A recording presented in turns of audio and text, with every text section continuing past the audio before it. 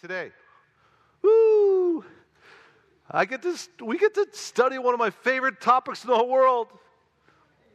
Joy. I got this joy down in my heart. Joy, man. Joy. We're going to learn about, hey, I'm always happy. If you're new here, my last name's Hoppy. I'm always happy, and I love joy. I love being around people of joy. If I take a day off on a Saturday or something, I could choose a friend to hang out with. I'm going to hang out with someone that's got joy in their heart. Because I like being around joyful people. I like being joyful. I like being happy. And I like being around joyful, happy people. And guess what? That's the way Jesus was. He was a man acquainted with sorrows. I get that. But he's a man of joy, too, and he wants you to be joyful also. How do I know that? Because that's what he said.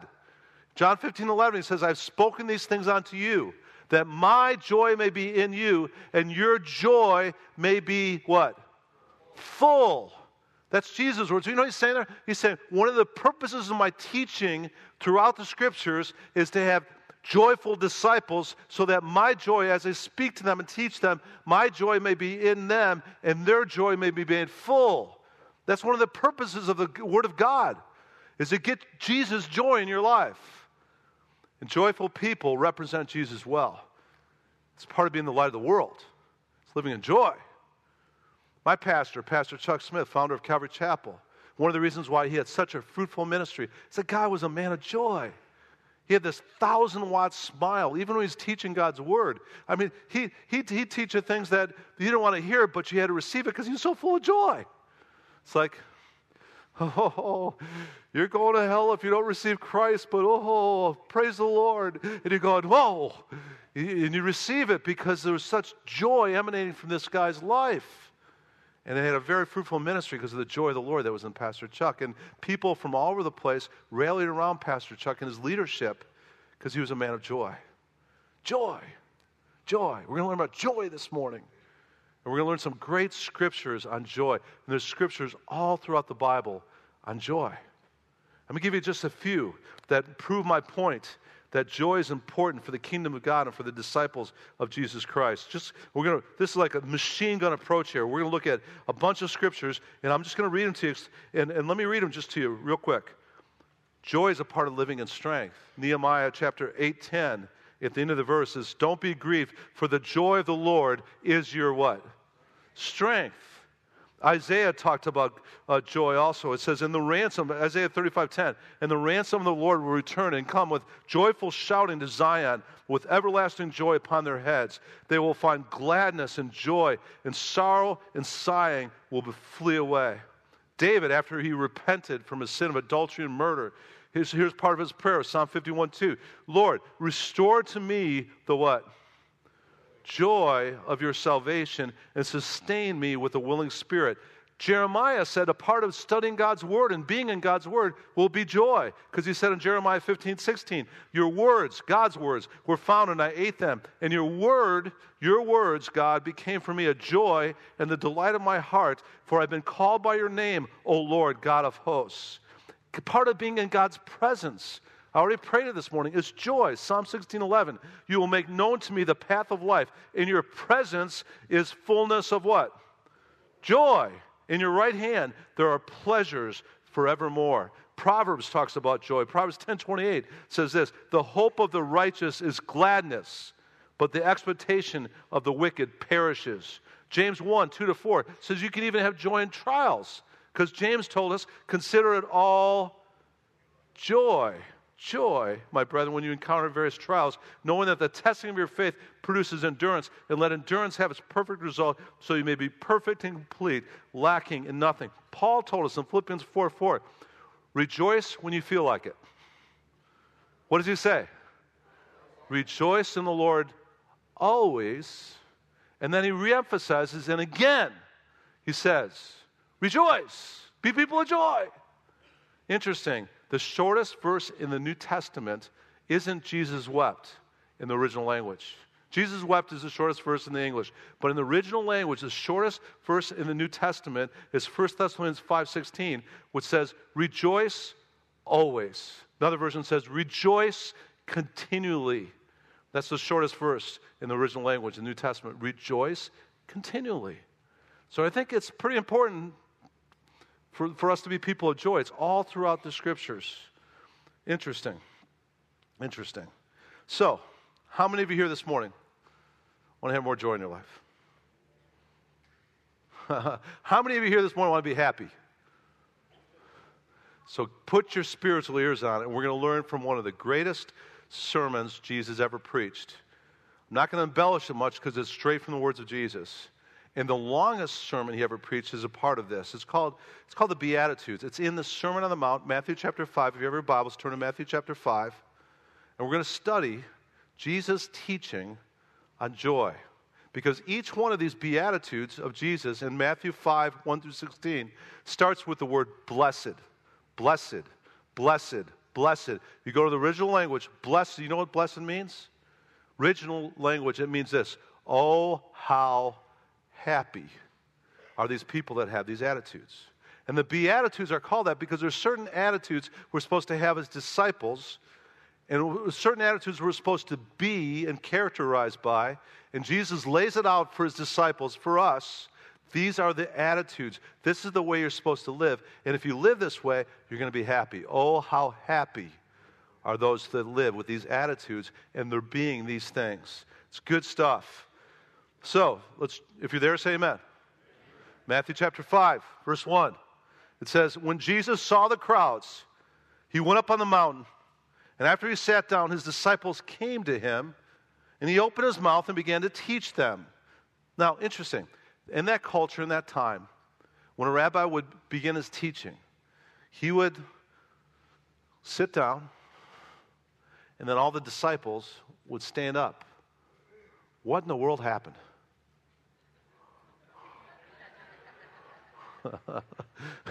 Why do I stand for 45 minutes and you guys all sit the whole time? Starting next Sunday. I got this chair up here, man. Let's practice it once. I'm sitting. Everybody stand right now. Wouldn't that be great? For 45 minutes. No, I'm just kidding. I'll stand. Nobody will come back next week if you're ever. But that's what Jesus did, though. Rabbis in that day, they would sit, and all the disciples would stand. And notice, Jesus here is teaching his disciples. These attitudes are for his disciples. It's a part of kingdom living. And it's beginning the Sermon on the Mount saying, these are the things I want to teach my disciples. So the first thing, happy attitude of joy, an attitude that will bring joy. Let's look at it. Verse 3, blessed, oh how happy, are the poor in spirit, for theirs is the kingdom of heaven. Isn't that paradoxical? We're talking about being happy. We're talking about having joy. And it says a part of joy is being poor in your spirit. Now, it doesn't say poor physically. It says poor in your what? Spirit. Why would that make you happy? Here's why. Because when you get to a point where you realize you're morally bankrupt and that nothing you can do can get you to the kingdom of heaven, that's your first step into the kingdom of heaven. And then there will be an explosion of grace that happens when you reach that point where you say, oh man, I'm a sinner in need of a Savior. Lord, forgive me. And you get right with the Holy God, and that brings joy. I remember when it happened to me 40 years ago, February 1978. And I had been fighting it for months. Everybody that witnessed to me said, I'm fine. I'm a Christian. I go to church on Christmas and Easter all the time. I'm great. I'm better than some other people. And they kept telling me, no, that's not going to get you into the kingdom of heaven. You got to get to the point where you trust Christ and you acknowledge your sin and you admit your sin and you come before a holy God and you ask for his forgiveness through Christ being your Savior and Lord. And I finally got to that point where I was broken and I cried out to God, I need you. I'm lost. I'm a sinner. And I need Jesus to be my Savior. And I was like, this condemnation went off the shoulders and the grace started flooding into my life and I was saved. And I was so much happier Because blessed are the poor in spirit, for theirs is the kingdom of heaven. And you know what? It takes humility to have grace. God is opposed to the proud, but he gives grace to the humble. And that poverty of spirit is what will bring the kingdom of heaven into your life, and that will bring joy. Jesus told us a parable about that one time. Remember the parable of the tax collector and the Pharisee? The Pharisee stood up and said, oh, I'm so glad I'm not like that sinner over there. I tithe, I'm religious, I do all these religious things. And they said, I'm glad I'm not like that tax collector thief over there. They sat down, and then the tax collector stood up and he said, beat his breast. He said, oh God, have mercy on me, a sinner. And Jesus said that Pharisee, prideful, arrogant Pharisee didn't go home right with God. But the tax collector, the sinner who had poverty of spirit, he was justified that day. And he entered the kingdom of heaven. Do you see how that works? Blessed are the poor in spirit, for theirs is the kingdom of heaven. And there's joy in that because grace floods your life through that humility and that acceptance of his grace. He has shown the old man what is good, what the Lord requires of thee, but to do justice and to love mercy or kindness and to walk humbly with your God. Blessed are the poor in spirit, for theirs is the kingdom of heaven. Now, the next one, that's not easy either. Blessed are those who mourn, for they shall be comforted. Mourn, we're talking about joy. And he's talking about mourning. Doesn't make sense. What's he talking about mourning over? I believe it's sin. See, the world doesn't mourn over sin. What does the world do with sin? It celebrates sin, and it flaunts sin. And we're to be the opposite. The last time I was in New York City, I saw a stark reality of that. We're walking down Times Square, and people are just so worldly, and we're walking down Times Square, and then this guy, I'm walking up to this guy, and he's got a cowboy hat on, and he's got cowboy boots on, and he has whitey-tighty Hanes underwear, and that's it. I'm going, what in the world? Arrest that guy. Nobody was arresting him. People were giving him money because the world celebrates and flaunts sin. And then we get on a subway, and there wasn't a seat for me on the subway, so I had Daniel and I think Jennifer was there and Heidi was there, and they sat on this end of the subway. And so I sat down over here in the subway and found a seat right here. And then this guy comes on the subway and sits right across from me like this and has a miniskirt on and high heels and a low thing like this and a black wig that went down to his waist. And I'm like, oh boy. And so I did my best not to make a deal of it. I just looked this way and I looked this way. I'm just kind of looking around and going like this. And as I'm looking around like that, he starts screaming at me. And he's going, what are you looking at? And I'm doing my best not to look at him, right? What are you looking at? Like that. I'm going, and then he started swearing at me. I mean, 4-letter words. Expletive, excellent. What are you looking at? Finally, I gave him the best Clint Eastwood stare I could give. And I said, pal, I'm not looking at anything. And he just quieted down after that. But it was like, what in the world is going on here? Lost. The world celebrates and flaunts sin. What does the disciple of Christ do with sin? Blessed are those who mourn. Mourn, for they shall be comforted in their mourning. Mourning over sin. It's an important part of being a disciple and having happiness too. You know why? Because 1 John chapter 1 verse 9 says, if we mourn over sin and we confess that sin to our Father, He will forgive us of those sins, and then He'll purify or cleanse us from all unrighteousness. And here's what happens. You have the right attitude towards sin. The Bible says, 2 Corinthians chapter 7, it says that as we have a godly sorrow over sin, and mourn over it in our lives, we'll bring it to the throne of grace, and then we'll repent, and we'll get right with God. And with that repentance and getting right with God is happiness. Because you're not living in guilt anymore because you did the right thing. You kept a short account with that sin, got it right with the holy God, and now you're cleansed, and you're walking clean again. One of my favorite parts of my quiet time every day as I begin my day, I go through Acts, adoration, confession, thanksgiving, supplication. One of my favorite parts is the confession part because I get honest with God. And I mourn over anything I've done wrong in the last time before my quiet time. And I bring it to the throne of grace and I say, God, would you forgive me? And he just gives me a spiritual shower of cleansing. And I'm right again. And the joy of the Lord is back. See how that works? Peter said this. He said in Acts chapter 3, right around verse 19, he said, therefore repent and return so that your sins will be wiped away in order that times of refreshing may come from the presence of the Lord. Blessed are those who mourn. We get things right with God and confess and repent. And then there's this refreshing that comes from being right with God. Isn't that what David did? Again, in Psalm 51, after he repented of his adultery and murder, he said this, create in me a clean heart, O God. Renew a right spirit within me.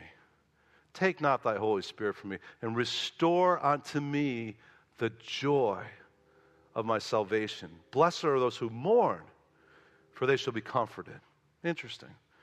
Next attitude about being happy and oh, how happy. Oh, how happy, verse 5, are the gentle, for they shall inherit the earth. Now, gentle, what does that mean? The original language it means strength under control. It means that you're taking what you have and you're letting that be guided actually by someone else so it'll be under the control of a master. Actually, the word is from in that time in the Roman Empire when they'd have a stallion, a wild stallion, and they'd tame the stallion, and after the stallion was tamed, it'd be under the control of that master. That's gentle. It's not talking about weakness. It's talking about strength under the control of a master. And specifically for disciples of Christ, what we do, if we're living this kind of life, is we come under the Master, Jesus Christ, and we say, okay, you got me, Lord. I'm going to take my strength, and it's going to be under your mastery and your control. I'm going to trust in you with all my heart. I'm not going to leave my understanding anymore. In all my ways, I'm going to acknowledge you, and I'm going to let you, Lord, direct my paths. And you know what I've noticed? When I take back the control in my life as a disciple of Christ, when I try to lead my own life, I'm on a path of self-destruction oftentimes. I'm like a train headed for a brick wall. Oh, that was good timing, wasn't it? Right there. Amazing. Thank you, Lord. Amazing. I set that all up with the railroad. It's timing.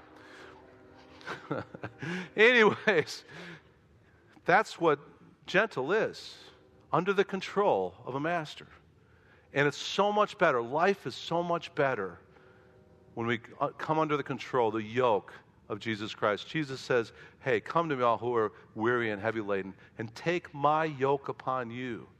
Learn from me, for I am, notice what he says. Even Jesus said this, for I am gentle and humble in heart, and you will find rest for your souls. For my yoke is easy, and my burden is light. Interesting to me. Jesus, Lord of the universe, he was gentle. Why? Because he was under the control of his Father. He said, not my will be done, but what? Your will be done. And so he said, I'm not here to do my business. I'm not here to do my Father's business. So even Jesus was gentle. His strength was even under the control of the Master. And it's so much better when we let our hands off the steering wheel, say, Jesus, you got it. I'm going to trust in you. I'm going to taste and see that you are good. And blessed I'm going to be if I put my trust in you. Life is better when you're gentle. And you put it under the mastery of Jesus Christ and let him lead your life. He'll bless you. And there's happiness in that too, because you're not in this self-destructive mode of trying to do it all yourself. You're trusting him. And there's happiness in that trust. Blessed, verse 6, are those who hunger and thirst for righteousness, for they shall be what? Satisfied. Now, what does it mean to hunger and thirst? It reminds me of when the summer before I went to seminary. My dad got me a job to help pay for seminary doing road construction. It was the hottest summer that was recorded in the history of Chicago.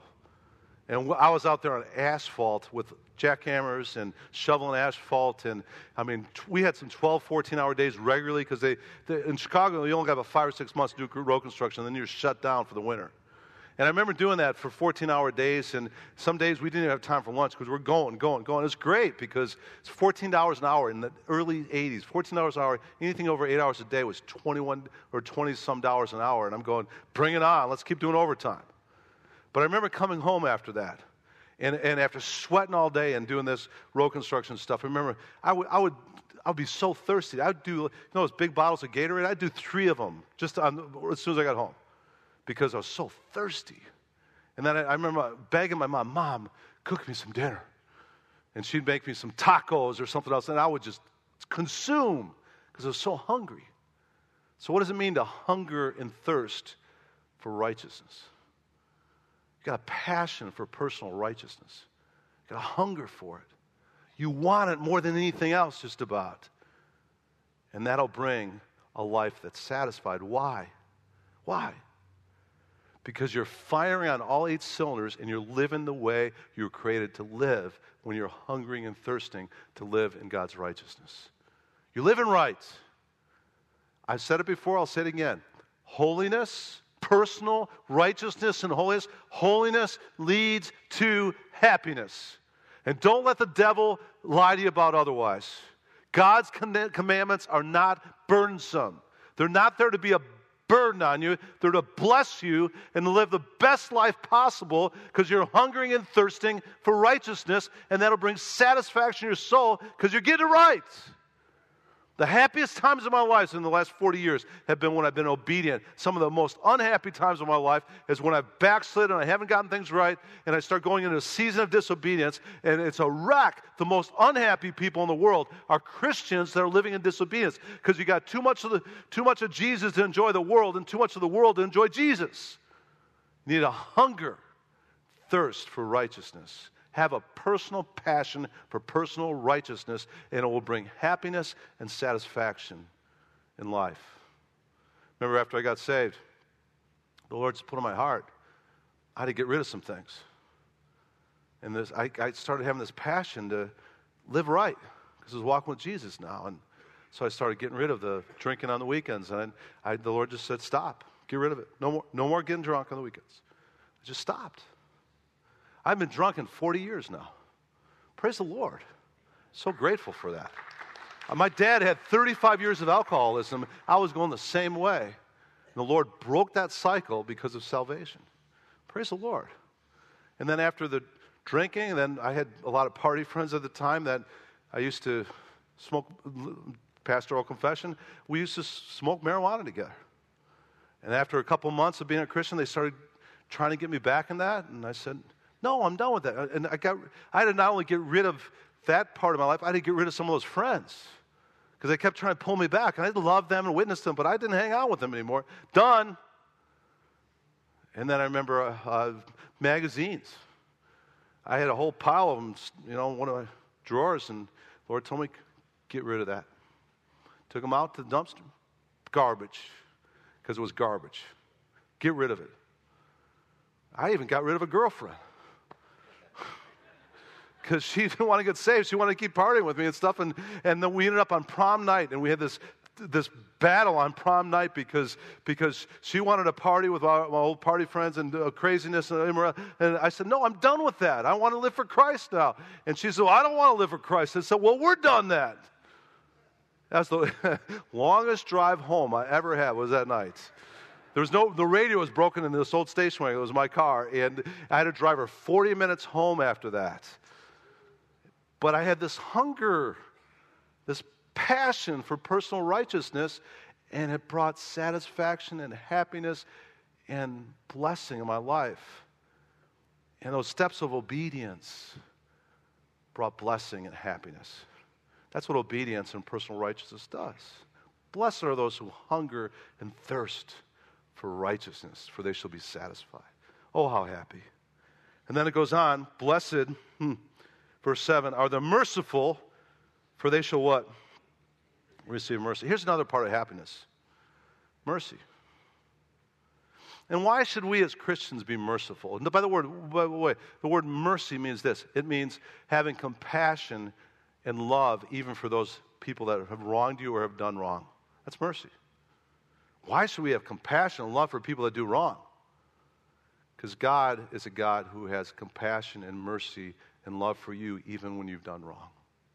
And blessed are the merciful, for they shall receive mercy. And by the way, it's not only God. We should be merciful people because God is so merciful to us, but also we should be merciful because if you're a person of mercy, here's what's going to happen. When you blow it and you make mistakes, is other people are going to be more leaning towards mercy towards you if you're a person of mercy. If you're legalistic, judgmental, always coming down on people and stuff, what's going to happen is other people, when you make mistakes, they're not going to show as much mercy because you haven't been merciful.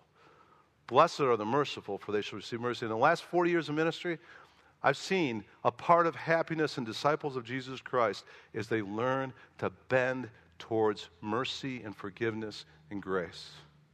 The most unhappy people I've seen, especially in the ministry I've seen, are people that have grudges and bitterness and anger and unforgiveness in their heart. They don't have happiness at all because they haven't gotten things right. The Bible makes it very clear. Ephesians chapter 4 tells us that if we're at odds with somebody and they've wronged us, we need to get it right. We're going to speak truth to them in love, yes, but don't let the anger go down in your sin and get it right.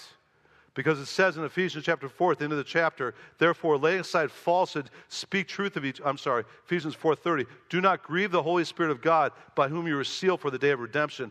Listen to this, verse 31. Listen. Let all bitterness and wrath and anger and clamor and slander be put away from you, along with all malice. Be kind to one another, tender-hearted, forgiving each other, just as God in Christ also has forgiven you. Blessed are the merciful. Oh, how happy are people of mercy. And then they're going to receive mercy too. Interesting. Blessed are the pure in heart, verse 8. For they shall what? Hey, listen. You know what that's saying? You're going to guard your heart. Because if you don't guard your heart and it gets filthy, you'll have a distancing from God. Now, listen. You won't lose your salvation just because of letting garbage get in your heart, but you'll feel a pulling away and that intimacy with your relationship with God. I learned that experientially as I walked with God. I've learned that if I go into a season of disobedience and I'll grieve the Holy Spirit. And as I grieve the Holy Spirit, I feel, I'm still saved, but I'm not close with God anymore. And one of my main motivations in being obedient is not only for God's blessing to me in my life, but also for God's presence in my intimacy, my closeness with God. Because there's nothing more satisfying, nothing that will produce more joy in my life, nothing that will produce more blessing in my life than to be close in my relationship with God. So blessed are the pure in heart, for they shall see God. And again, that's why David prayed, create in me a clean heart, O God, and renew a right spirit within me. Take not thy Holy Spirit from me, and restore unto me, what? The joy of my salvation. Guard your heart, Christians. Guard your heart.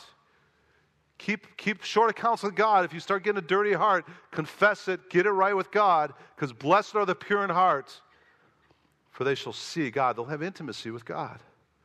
It's part of happiness. Blessed are the pure in heart, for they shall see God. Now look at this one, verse 9. Blessed are the peacemakers, for they shall be called what? Now, why are you being called a son of God if you're a peacemaker? Because God is a God of peace. He's characterized by peace. He loves peace. Jesus was called the Prince of Peace, his son, Prince of Peace. And as disciples of Christ, we're supposed to be peacemakers. What does that mean? It means when people wrong you, not only do you show mercy to them, but you initiate reconciliation. When people wrong you, not only do you have compassion on people that have done wrong, but you go, according to Matthew chapter 18, verse 15, when a brother sins against you, you don't wait for them to crawl to you on glass begging for forgiveness. No.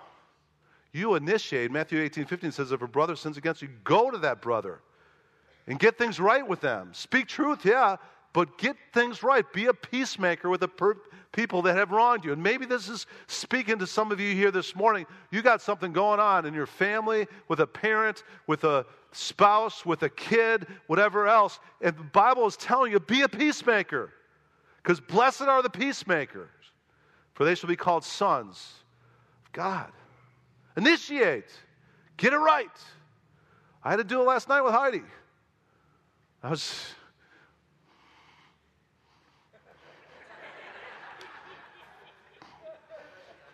just had to say, sweetheart, I'm sorry. And I could tell it still wasn't bringing peace. And so I'm sorry. And not only am I sorry, I was a jerk. And she just looked at me and said, yeah, you're right.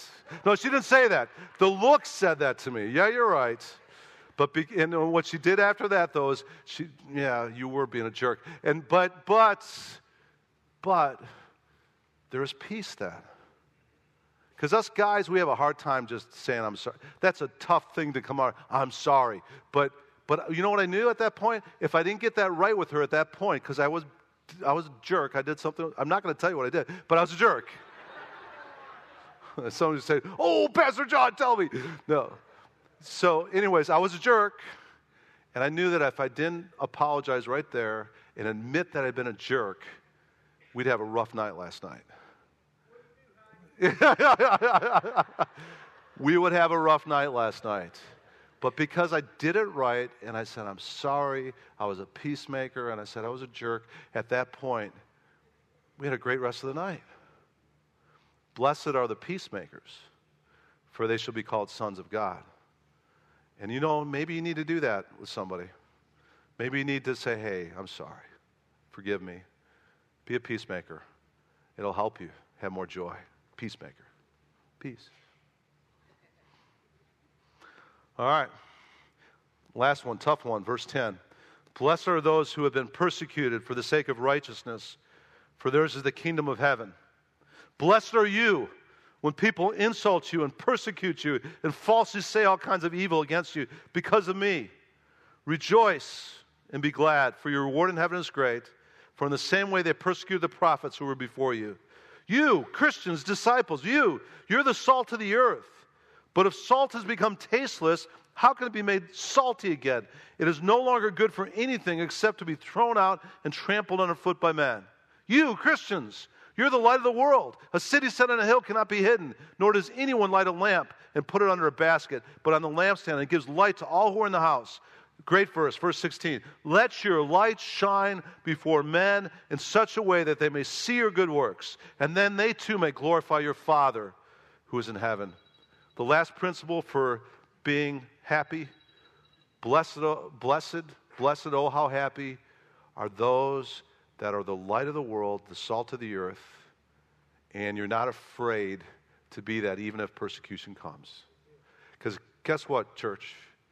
In a world that's wicked, in a world that's filthy, when you start hungering and thirsting for righteousness, when you start living in mourning over sin instead of celebrating and repenting of it, when you start having a life that's under the mastery of the control of the Master, Jesus Christ, when you start having a life where you're characterized by His righteousness, you're going to get some heat for that. It's part of the package. 2 Timothy 3:12 says, all who live a godly life in Christ Jesus will be persecuted. It's part of the package of living in a sinful world when you're the light of the world. But here's the good news. As you shine your light in such a way that others see your good works, they see these attributes, these beatitudes lived out in your life, when they see that, some of them are going to come to a point of glorifying your Father in heaven. And there's no more joy that you can have in life than being the light of the world and seeing other people come into the light and get saved because of your light. There's joy in that, man. Apostle John said, 3 John chapter verse 4, he said this in 3 John. He says, I have no greater joy than this, than to hear my children walking in truth. When you see people go into truth because of your light and your salt, there's joy in that. Easter weekend, one of the best weekends I've had in a long time. Amazing. One of the reasons why it was one of the best weekends I've had in a long time is because our Easter sunrise service, it was the bomb. It was awesome. I had just a blast. I mean, over 1,000 people there, and we had incredible worship, and the day was beautiful. It was 10 days out, we were supposed to get rain on that day. We prayed the rain away. It's awesome. And we had just a great service with Jake, Bentley and Marcus Lattimore giving their testimonies of Christ in their their lives. And then we gave the altar call, and I was standing up there on that stage during the altar call and just watching these people come forward. We had over a dozen people come to Christ on Easter sunrise service. That was awesome. Awesome. And I remember looking out as, the sun had just come up, and it was a beautiful Easter morning, and these people started coming down, and I remember looking, and I was specifically looking at this one girl. She had come down, and she was just crying. Tears were just rolling down her eyes. And I saw a true conversion there, and I'm going, wow, no greater joy than this, to see someone come to Christ like that. And then men's breakfast yesterday. We had a gentleman share during the men's breakfast. We have about 60 men on Saturday men's breakfast, and it's wonderful. We all eat together and study the Word together. But one of the men that came yesterday, he shared with the whole group at the men's breakfast yesterday that just 2 weeks ago, Easter sunrise service, he came to Christ. And now he's coming to our men's breakfast in the church. I'm going, praise the Lord. There's no greater joy than being the light of the world. Amen, church? And you know what? If we want joy in our lives, we need to be doing what God's called us to do and going and preaching the gospel to all creation and making disciples of all the nations and being the light of the world. And being the salt of the earth, too. What salt did was was a preservative from getting the world rotten. We are the only thing, Christians, we are the only thing that's keeping this world from being rotten. And so we need to live out these Beatitudes if we're going to be the light of the world. And so going back to our scripture in Matthew chapter 5, what do we need to live out? What kind of attitudes? What do we need to be? Let's recap right here.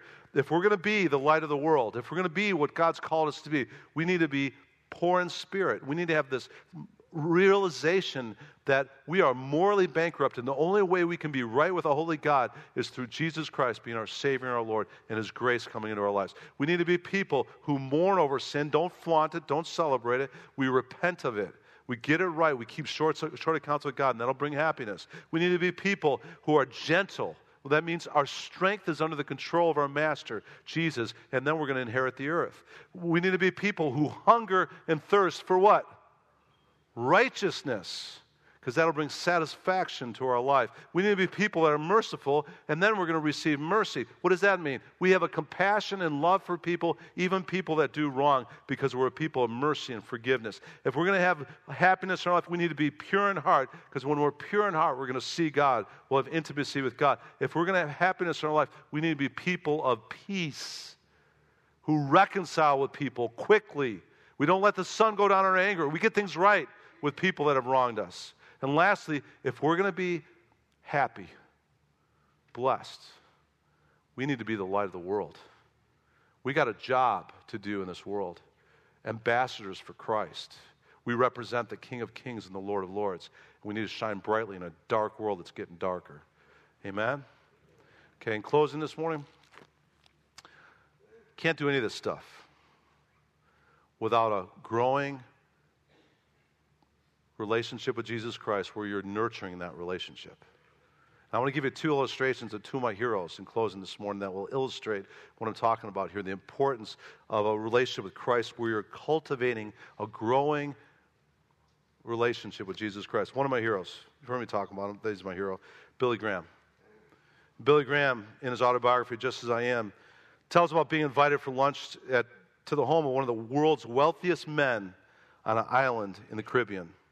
And throughout lunch, this 75-year-old man seemed close to tears, telling Billy Graham, I'm the most miserable man in the world. Out there is my yacht. I can go anywhere I want. I have my private plane, my helicopters. I have everything I want to make my life happy, yet I'm as miserable as hell. And the Grahams talked and prayed with the man, doing their best to point him to Christ, who alone would be able to give him the deep meaning in life he sought. But after leaving the man's beautiful home, the Grahams returned to their small cottage where they were staying on the island. And that afternoon, the pastor of the local Baptist church came to call. And in spite of his limited resources and difficult situations, he was full of enthusiasm and love for Christ. This Baptist pastor says, I don't have 2 pounds to my name, but Billy, I'm the happiest man on this island. After the pastor left, Billy Graham turned to his wife Ruth and asked, who do you think is the richer man? Ruth Graham didn't even need to reply, for the answer was obvious. What the rich man was seeking was happiness, a reason to laugh and forget his troubles. What the pastor had already found was a deep-seated joy based not on what he possessed, but on who possessed him, and that was Jesus Christ. You want to have happiness, it's got to flow from a personal, abiding relationship with Jesus Christ where you're growing in that relationship. He's the source. He's the fountain of joy. One of my other heroes, Johnny Erickson Tata. Oh, I'm so looking forward to getting to heaven when we both passed away, and I'm just going to hang out with her a little bit because she still is a lady of incredible character and fortitude. She's been a quadriplegic for 50 years, 5 decades. She hasn't been able to move below her neck.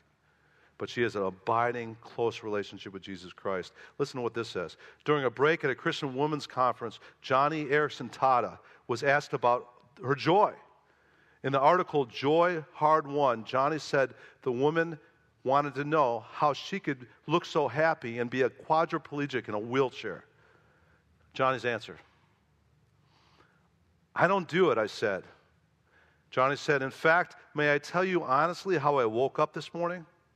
This is an average day, Johnny breathed deeply. After my husband, Ken, leaves for work at 6 a.m., I'm alone until I hear the front door open at 7 a.m. That's when a friend arrives to get me up. While I listen to her make coffee, I pray, oh Lord, my friend will soon give me a bath, get me dressed, sit me up in my chair, brush my hair and teeth, and send me out the door. Johnny said, I don't have the strength to... that morning she said, I don't have the strength to face this routine one more day. God, she was praying, God, I have no resources. I don't have a smile to take into the day, but God, you do. God, may I have your smile? God, I need you desperately. So one of them asked, so what happens when your friend comes through the bedroom door? She said, this morning, I turned my head towards her. I gave her a smile sent straight from heaven. It's not mine, it's God's smile. And so I said, gesturing to my paralyzed legs, whatever joy you see today in me was hard won this morning in my time with God. In his presence is fullness of joy. You want more joy? Get more in his presence. And that's why I've been telling you. Church, Sunday mornings, Wednesday nights. This is the place where we come into his presence through worship and the word and through fellowship. Why in the world would you want to miss that? Commit to these 9 weeks where we're studying the fruits of the Spirit. Commit to being here and being a part of this thing in his presence. It's fullness of joy. And also, listen, church, listen. Start your day like Johnny Erickson Tata in his presence. If you need to set your alarm 20 minutes earlier, hey, set it 20 minutes earlier. Be in his word to start your day. Be in prayer. Have that abiding relationship with Christ where you're cultivating it on a daily basis. And joy will be growing more in your life. That's the source of joy. It's Jesus Christ. Amen? Let's pray, church. Father, we just thank you so much for your word, Lord. Thank you, God, that your word is true. Thank you, God, that your word instructs us and even the attitudes we're supposed to have and the people we're supposed to be.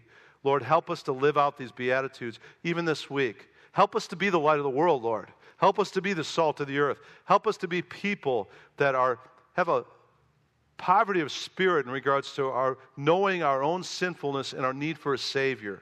Help us to be people that don't celebrate sin, Lord, or flaunt sin, but we mourn over it, we repent of it, and we keep things right with you, Lord. Help us to be people that are peacemakers, Lord, people of mercy towards other people. Help us to be people that are gentle, Lord.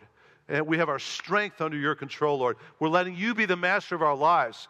And we're letting you guide and lead our lives as we trust in you with all our heart and lean not on our own understanding, God. Help us to be people, too, that hunger and thirst for righteousness, Lord. Help us have a personal passion for personal righteousness, Lord, because it's the way to live. It's the best way to live. It'll bring satisfaction to our lives, Lord. And Father, I pray too that you just give us the power of the Holy Spirit to do these things and live this way, God. And I know that only comes through an abiding, growing relationship with Jesus Christ. And I pray that we'd re-up on that this morning, God. that we're going to be in your presence more.